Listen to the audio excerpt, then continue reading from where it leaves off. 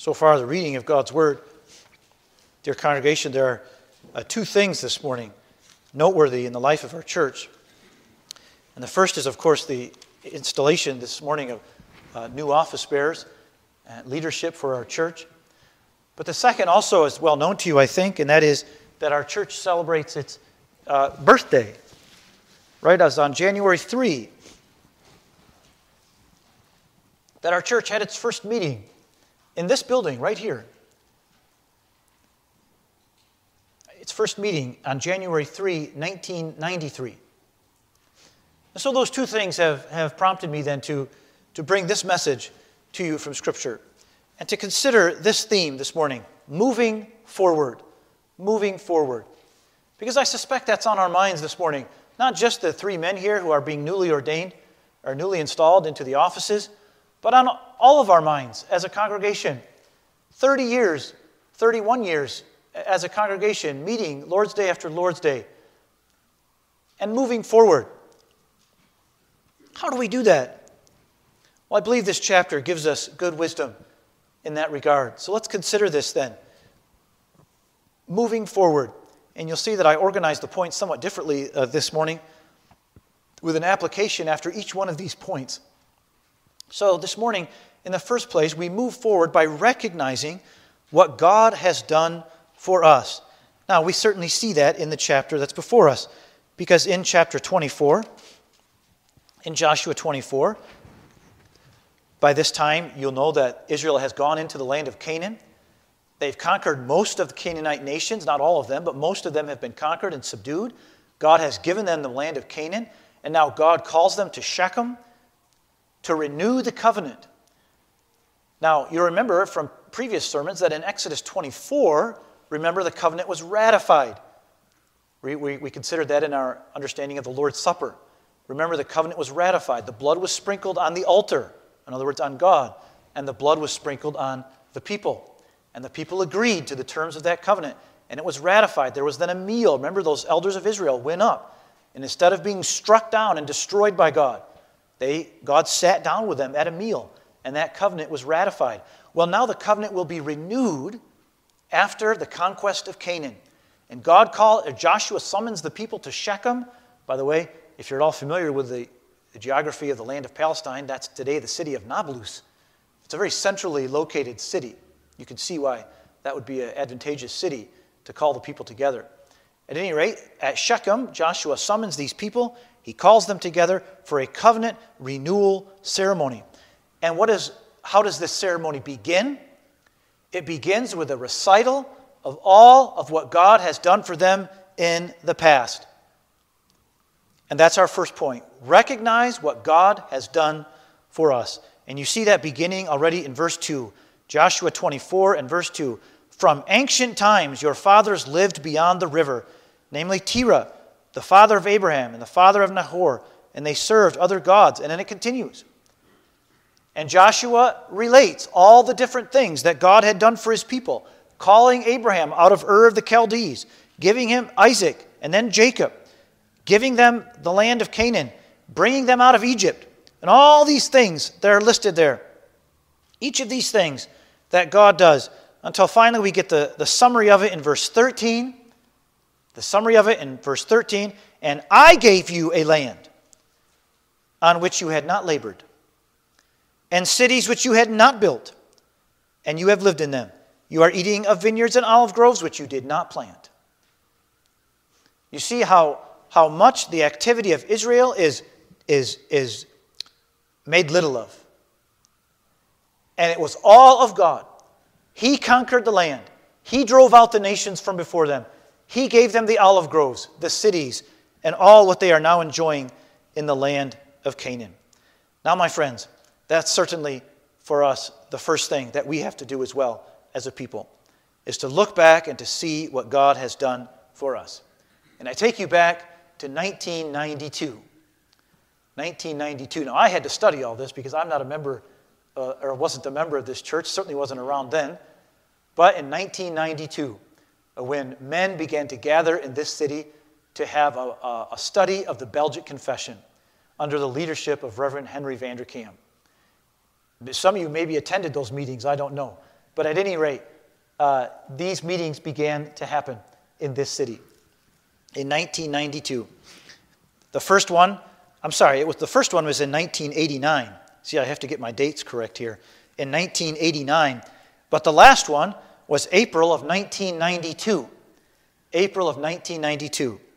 In November of 1992, a meeting was called to meet in the fire hall in Ashtimo.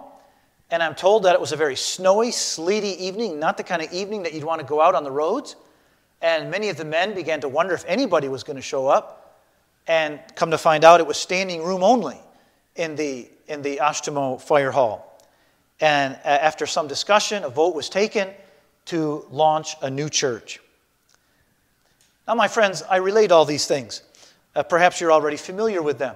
Because we see things that man is doing. We see people coming together for a study of the Belgic Confession. We see Reverend Henry Vanderkam leading those meetings. We see the Ashtimo Fire Hall full. But are you able, my friends, this morning to look back with the eyes of faith and to see that God was moving? God was moving in the community. The Christian Reformed Church had developments at the time that were going in an unbiblical direction. And God moved in the community, stirred up the hearts of these men to do this. That's why we move forward as a church by recognizing what God has done for us. Now, children, on your notes, you see that picture of that man there, right? Everybody in the church already knows who that is, but maybe you don't. Especially my children won't know who that is. But that's Reverend Henry Vanderkam. Now, isn't it interesting, dear children, that at the very time when there were these discussions about having a new church and how shall we deal with the decline in the Christian Reformed denomination at the time, that God raised up a man at that time who just happened to be in Kalamazoo. He just happened to be in a retirement age. He just happened to be a man who had a terrific understanding of the church order, a wonderful understanding of church life and of starting churches and of church planting and things like that. A profound understanding, as many of you have told me, of the doctrines of the Reformed faith. Now, why was that man right there at that time? Well, we can look at it from a human perspective, can't we? And say, well, he was the pastor. Was it at the Grace Church, I think? Grace Church. And he retired, so, big deal. He was here. No, my friends. All of this is in the providence of God orchestrating these events. And as we sit here this morning in 2024, doesn't it fill you with something of a sense of God was moving then? How are we going to respond to what he was doing then? Now, that's the second point, so I'll be there in a second. But first of all, let's just recognize what God has done for us. And some of these points are kind of interesting, even humorous. One of the things I read was that 122 gallons of paint were used in the refurbishing of this church. Isn't that interesting? 122 gallons of paint.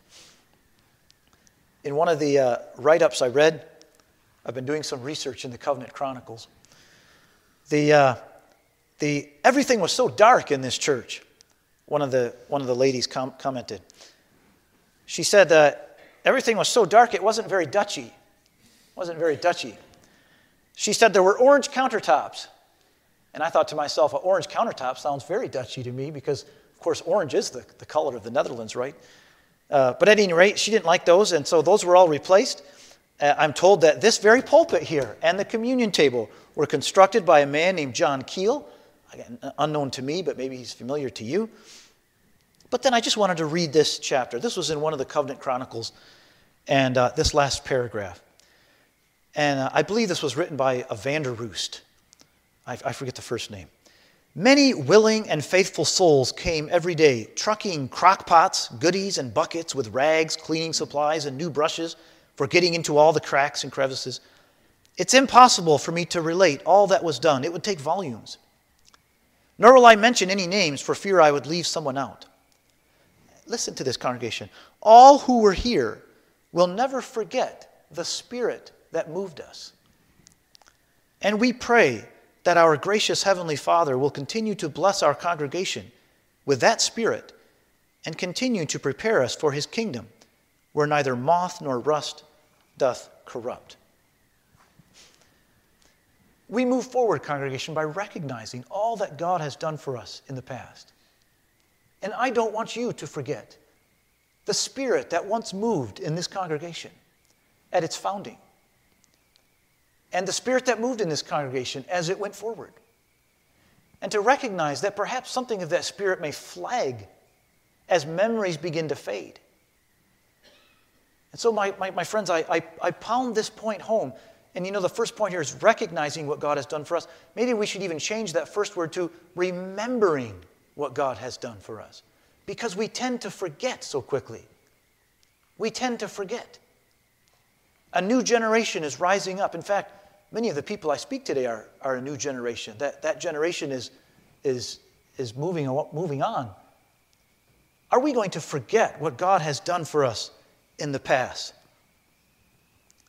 Let's move to the next point then, responding appropriately. So how do we respond to all that God has done for us? As we look at the pictures in the council room and we see the ministers that God has called to labor amongst us, and as we think of the many faithful, I hope you'll get the latest Covenant Chronicle, because in there you have a beautiful write-up of Marv and Rena DeVries. And I want you to read that. I want you to read every word of it. And let it settle into your soul, my friends. The gifts that God has given this church and great saints of the past. Many of you knew those people better than I do. I'd love to call you forward, actually, and have you tell us your memories of those people. But I can tell you, my friends, what a profound experience it was for me as I sat in the Park Village Pines next to Rena DeVries as her life ebbed away. She was unresponsive. But I sat there for I don't know how long, just contemplating and thinking about how God had raised this woman up in the church and all that she had done for us as a congregation. I didn't know it, but the obligation settled on me, and I hope you feel something of it this morning, that we are under an obligation to carry on the ministry that those great saints in the past, they led the way, they showed us the way. Are we going to let that drop? Did Rena pass from this life in 2023? She handed the baton off to each one of us. Are we going to let that baton drop now? So that brings me to my second point here, responding appropriately. So Joshua gives the summons in verse 14. This summons, now therefore, hear or fear the Lord and serve him in sincerity and truth, and put away the gods which your fathers served beyond the river and in Egypt, and serve the Lord. So we fear the Lord. In verse 16, we have Israel's resolve. And the people answered and said, far be it from us that we should forsake the Lord to serve other gods. And then the reason their resolve is so strong, the reason they say, far be it from us, the reason is given in verse 17. For the Lord our God is he who brought us and our fathers up out of the land of Egypt from the house of bondage, and who did these great signs in our sight and preserved us through all the way in which we went, and among all the peoples through whose midst we passed. Do you see how the memory of what God had done for the Israel in the past motivated them, filled them with courage, put steel in their back to continue serving the Lord in the present and in the future? I hope that we can make that connection this morning. When we recognize what God has done for us in the past and we resolve to follow him into the future, we respond accordingly.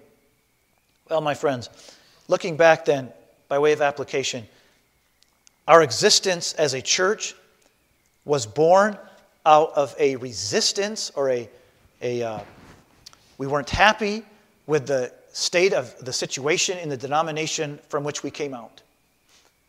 You might say that the existence of this church, the vision that drove this church to be founded, was a vision that said there was something in the past, in our heritage as Reformed churches, that was worth preserving.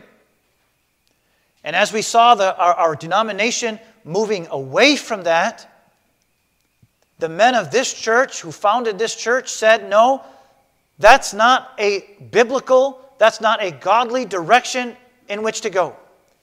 And there's something in that heritage that is worth preserving. And so as we think about responding to the history, my friends, I would ask you this morning, Do you think that there is something worth preserving in the history and in the heritage of our churches as Reformed churches? I'm not saying, congregation, that there are no other churches, that Reformed churches are the only Christian churches. No, I'm not saying that this morning.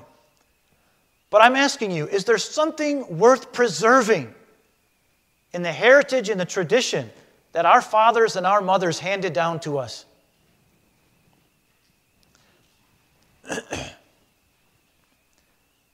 I think many of you know the picture I'm referring to, right? That picture that's in that gives you a picture of the first men, the first council.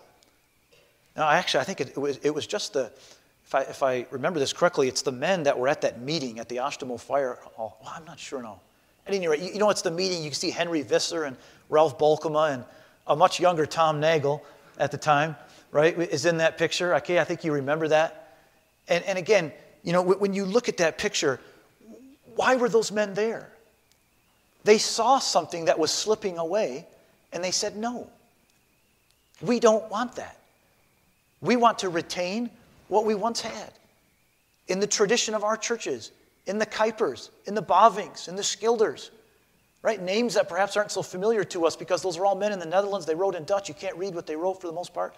But still, they said there is a Christianity there that we want to preserve. Now, there's another thing I notice in our text here that caught my eye, and that it says,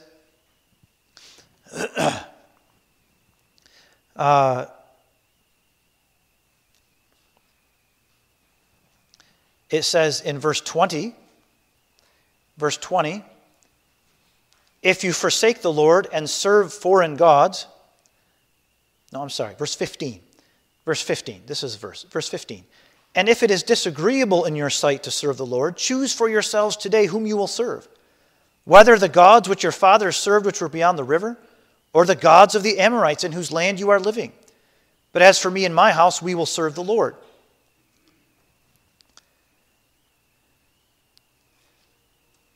And then can you drop down to verse 23, please?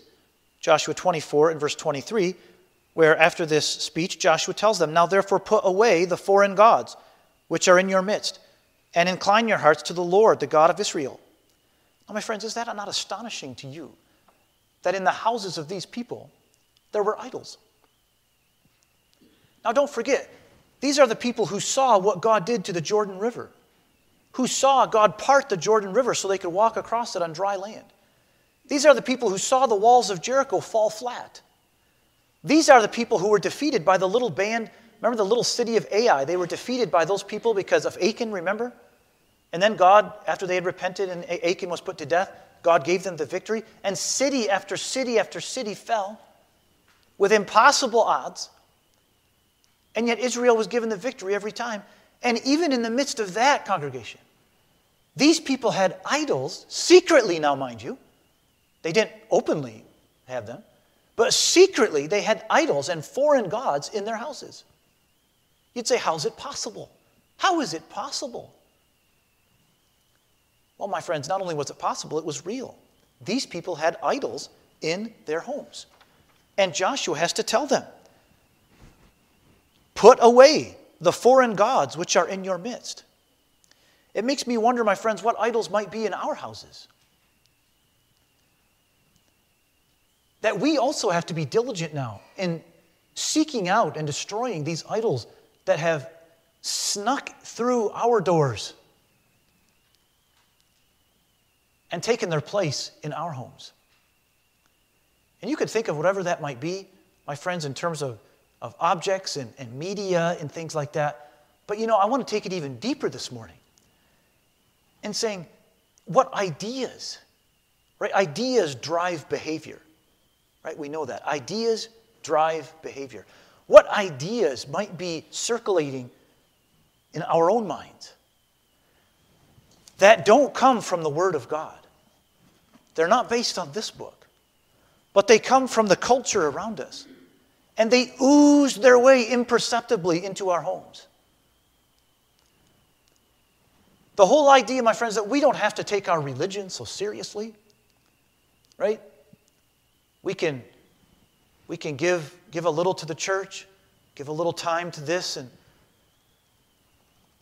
again, my friends, if I could take you back to your parents, I know some of you were not raised in godly homes, but most of us were.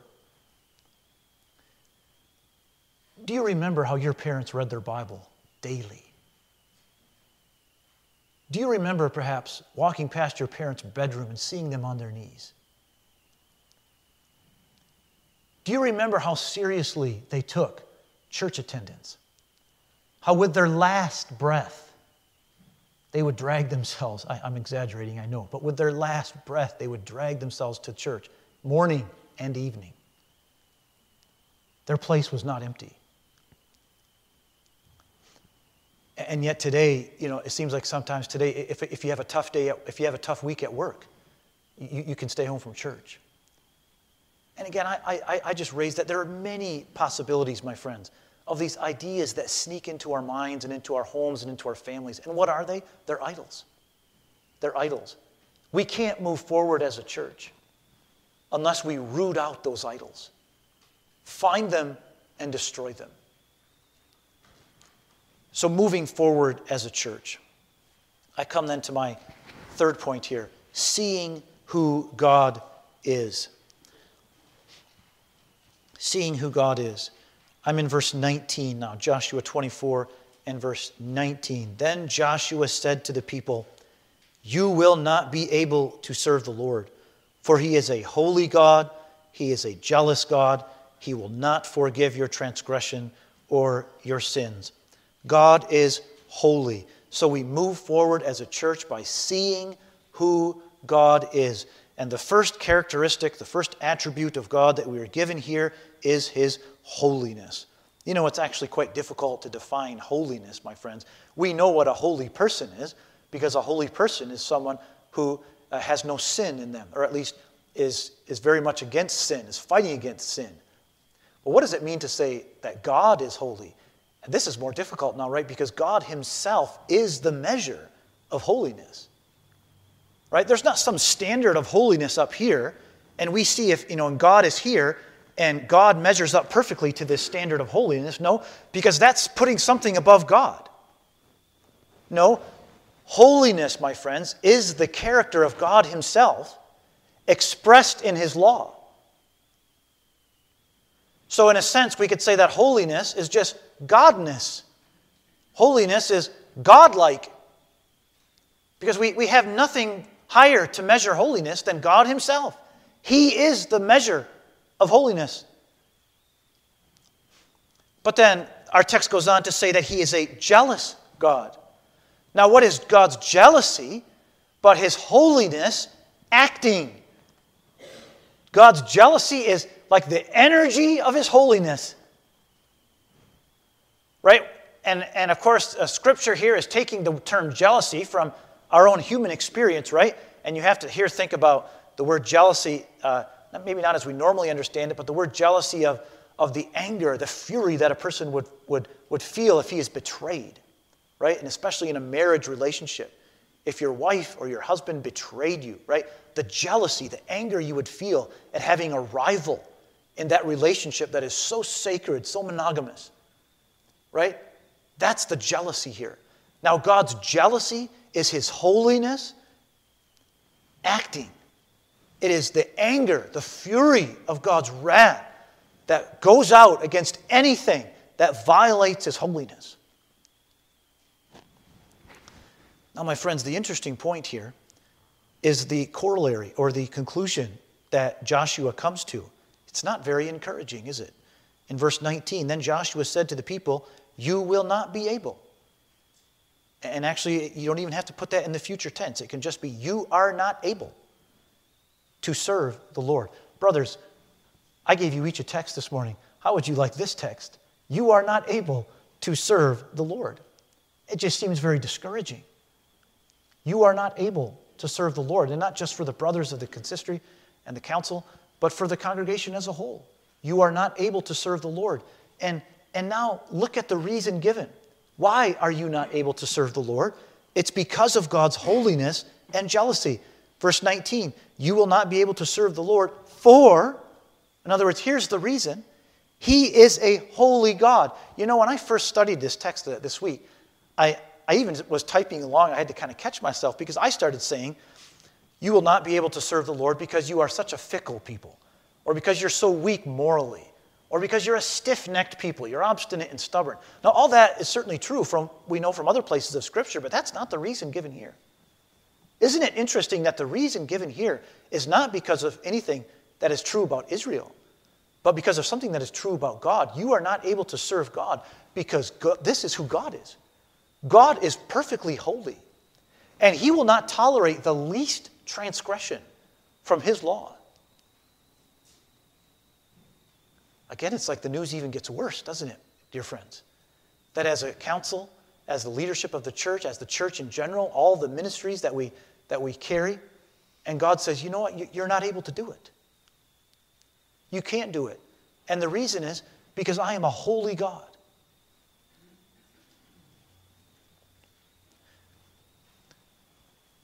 Where does that leave us as a church, my friends? Where does that leave us? This is my application then on point number 3. What should we do? Should we try harder? Should we have an even stronger resolve? Well, certainly. Right? I mean, there's nothing, certainly we should try hard. We should have a strong resolve. How will we honor God in this new year? This text doesn't seem to leave us in a very good place. You will not be able to serve God because He's holy and He's jealous. Well, I'll tell you what it leaves us, dear friends. It leaves us crying out for something better. It leaves us crying out for something more than just what we are as a people. And actually, that's a good place to be, isn't it? As those who are determined and resolved to serve the Lord, brothers, it leaves you in a place, hopefully, that where the Spirit of God is working, it leaves you in that place to say, Lord, I don't have what it takes to serve this congregation as an elder, as a deacon, as a pastor. That's where it leaves us. Now, my friends, I want to close this message, and if you would all turn with me to 2 Corinthians 3, because here we have the Apostle Paul reflecting on exactly this truth. Where does this leave us? Where does Joshua's comment leave us? You will not be able to serve the Lord. Look with me at 2 Corinthians and chapter 3. 2 Corinthians chapter 3.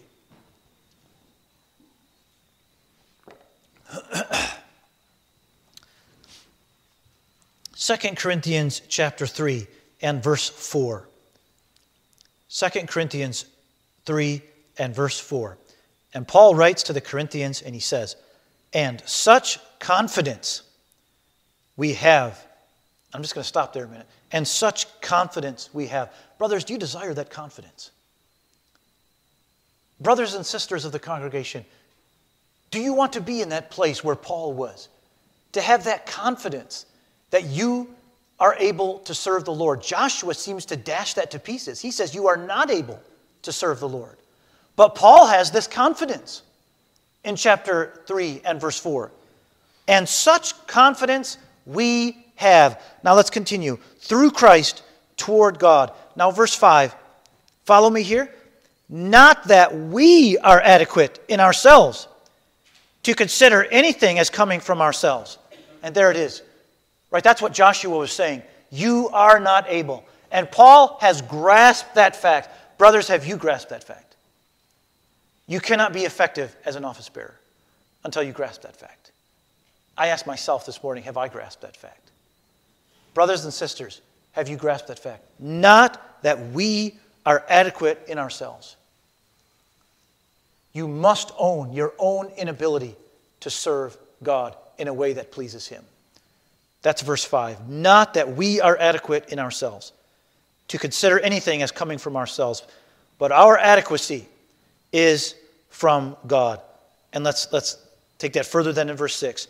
Who also made us adequate as servants of a new covenant. Now this fits in with what we've been talking about in the Advent weeks. Because Paul is mindful that he is serving God under a new covenant, not under those terms of the old covenant. Paul is serving God as under a new covenant. Now, what is that new covenant? Notice what it says. Not of the letter, but of the Spirit. For the letter kills, but the Spirit gives life. My friends, there lies Paul's confidence. Paul says, and such confidence we have. And such confidence you can have, brothers. Not in ourselves, but of the Spirit. That is the gift of the new covenant. Remember the saying I gave you of to express the truth of the new covenant in a very simple saying, past sins forgotten, future obedience ensured. Now, how does that future obedience, how is that ensured? By the gift of the Spirit. The gift of the Spirit. Paul writes, not of the letter, right? The letter is just the law of God given to you. Here it is. Here are the commandments of God. Now do it. But the new covenant goes one step farther. But of the Spirit. So yes, you have the letter. Yes, you have your obligations. Yes, you have your responsibilities. But God says, in the new covenant, I give you also my Spirit. And therein lies your adequacy. Therein lies your strength. And that's not just for the brothers here this morning, friends. That's for everyone. By the way, that's for Deb Koning. That's for Shar DeBoer and for Beverly Bronsing. And the sacrifices that you, and Ben, I didn't forget you, Ben. That's for you too. Because you also have a sacrifice to carry. Your father, your husband will be gone. More nights than he is probably now. And that's a sacrifice for you to carry as well. But your adequacy is not of yourselves, but of the Spirit. My friends, may that Spirit fill us as a congregation in this new year and give us confidence to step out boldly and to serve God without fear. Let us pray. Lord, we do come before you in the closing of this service, Lord, with gladness and with joy. The statement of Joshua would seem to dash our hopes all to pieces, and to think that 2024 is going to be a disaster because we cannot serve the Lord. But Lord, we rejoice with the Apostle Paul that our adequacy, our confidence, our strength is not in ourselves, but it's in the gift of that new covenant, the Holy Spirit. And in Him, and with Him working and ministering and moving in our midst, there's nothing that we cannot do. Christ dwelling in us by His Spirit is an omnipotence, a power that can never be stopped, never be hindered. Lord, I pray that 2024 for us as a congregation would be such a year where we step out boldly, not in confidence in ourselves, but with our confidence in the Spirit of God. Lord, help us to remember the past, help us to act on it, and help us to rely entirely upon that blessed Spirit to give us the strength and to give us the confidence. And then these things, Lord, make us to be good and faithful soldiers for Jesus Christ. And all this we ask in Jesus' name. Amen.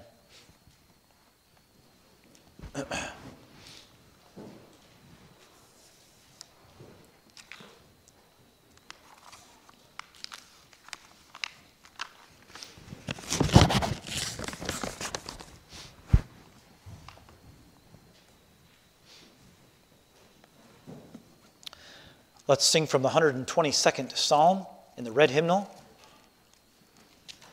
number 122b.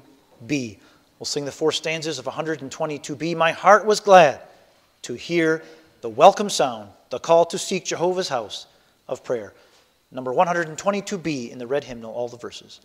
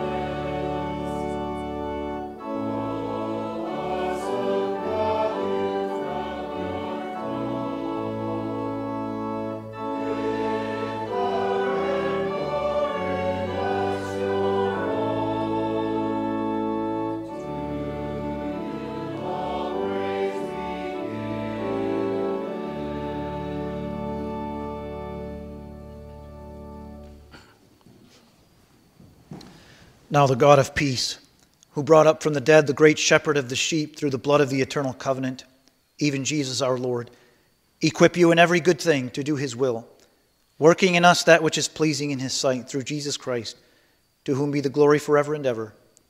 Amen.